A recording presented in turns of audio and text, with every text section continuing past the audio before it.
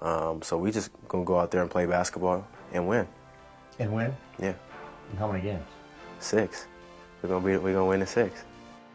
Welcome back to the Bucks in 6 podcast. I am your host, Michael Correo, also known as Bucks House on Instagram, your number one source for all things Milwaukee Bucks, coming to you live from the podcasting world every Wednesday and every Saturday night. It's been a long, difficult week processing what happened last Sunday, and it's just crazy the emotional high we felt on Wednesday's Game 5, where we won, we came back in that game, and then a few days our season quickly ended. I hinted that the series wasn't over after Game 5, and there was a lot of work to be done, and it just looked like Boston had more legs in the end. They had more players step up, and they got 2 huge wins in Game 6 and Game 7, and now they're in the Eastern Conference Finals.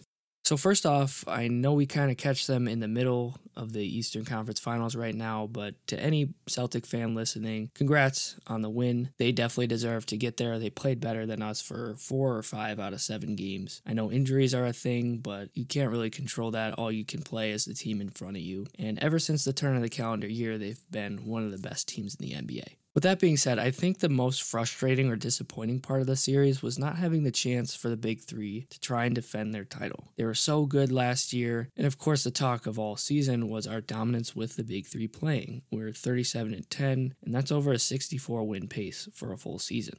What the series did show, though, was the importance of Khris Middleton and how he greatly affects our offense. There have been a lot of Khris Middleton doubters in the past. A lot of people wanted him traded over the past few years, and I've seen a lot of people even today going crazy with the trade machine after the loss, which to me just doesn't make sense with how bad we looked offensively, and it looked like we needed him. Of course, you have to give credit to Boston's defense, which had been the best for a while now, but there were a lot of possessions where the Bucks just looked lost, and they didn't know what to do without Middleton. As far as running the offense, Khris is really good in the pick and roll, especially with Giannis as the screener. He's a smart passer. He has a great feel for those types of situations.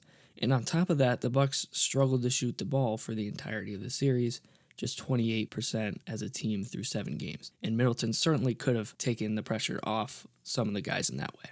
He played a few series against Boston in his career, averaging 22 points, 6 rebounds, and 4 assists in 12 games.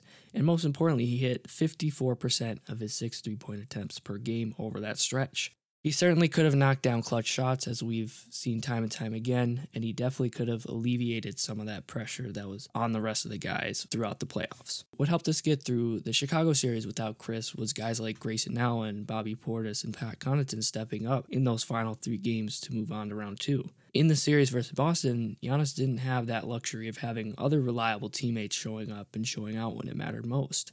Giannis did his part. Of course, he struggled to shoot the ball at times, but he averaged 34, 15, and 7 against one of the most physical defenses in the league. He had a potential legendary closeout game where he had 44 points, 20 rebounds, and 6 assists, but his supporting cast just wasn't able to provide enough help.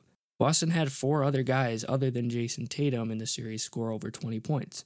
Jaylen Brown had 4, Grant Williams had 2, Al Horford had 2, and then Marcus Smart had 1, whereas other than Giannis, Drew was the only other Buck with a 20-point game. He had 4 of them, but they were all super inefficient, and while he did have some great clutch moments, 21 points on 21 shots from your second best player isn't really going to cut it in most situations. And of course, not having a single player outside of those 2 score over 17 points in a game is very tough to overcome. That's where I think Khris Middleton would help greatly, as a lot of guys had to take increased roles, and in a physical 7-game series, a 20-point per game all-star as a clear second option would certainly help that offense that struggled so much throughout the entirety of the series. I think a lot of people in the season debated whether Drew or Khris was the better second option this year, but I feel like Drew Holiday is so used to being the third man, and that pressure that is created from Khris being off the court for the whole series, and Boston, of course, being physical, was a lot for him to take on. With that being said, I do appreciate and respect Giannis and the team for even making this a 7-game series. Boston shot 10% better than Milwaukee from 3. Of course, they had a lot of guys stepping up where Milwaukee didn't, and we were able to fight and make this thing interesting. Kane Pittman of the Lockdown podcast made note that fans were skeptical of Milwaukee's championship odds if Brook Lopez wasn't able to return this season. So expecting Milwaukee to beat this red-hot Celtic team without Khris Middleton was asking a lot. The Bucks will have an interesting offseason ahead of them. I mentioned how people are going crazy with the trade machine, but I don't think we should break the big three up just quite yet. I think the biggest name we could move away from is Brook Lopez. He's got 1 year left on his deal, and trading him while he still has value might be the smart option, especially if we can get a solid return for him. The drop scheme, statistically speaking, has had great success over the years we've used it, but we've also seen the downsides and the benefits of going small late in games to close things out, switching everything like we did in the fourth quarter of Game 5, or late in games in last year's finals run. So maybe if we get the perfect deal for Lopez while he still has value, we'll move towards something like that. We could pair him with the 24th pick in this year's draft, but we haven't kept a first-round pick since we drafted Dante in 2018, and we could benefit from getting a good young player. I know off the very minimal research I've done, I like E.J. Liddell from Ohio State. We've got a handful of guys with the possibility of being free agents. John Horst handed out a lot of player options. So you figure guys like Pat Connaughton or Bobby Portis will decline their player options and sign bigger deals in Milwaukee or elsewhere. I think the most money we can offer annually for each of them is around 9 to 11 per year. Pat was talking about it like he wants to be back, and that's the expectation, but in Bobby's latest Instagram post, it kind of seemed like a farewell post to Milwaukee. That's just minimal speculation on my part. I don't want to scare anyone, but you never know. Khris could decline his player option and re-sign for something around $50 million annually, I believe. So while I don't think a blockbuster trade is imminent for Milwaukee, I do think we see a busy offseason for John Horst and the Bucks management.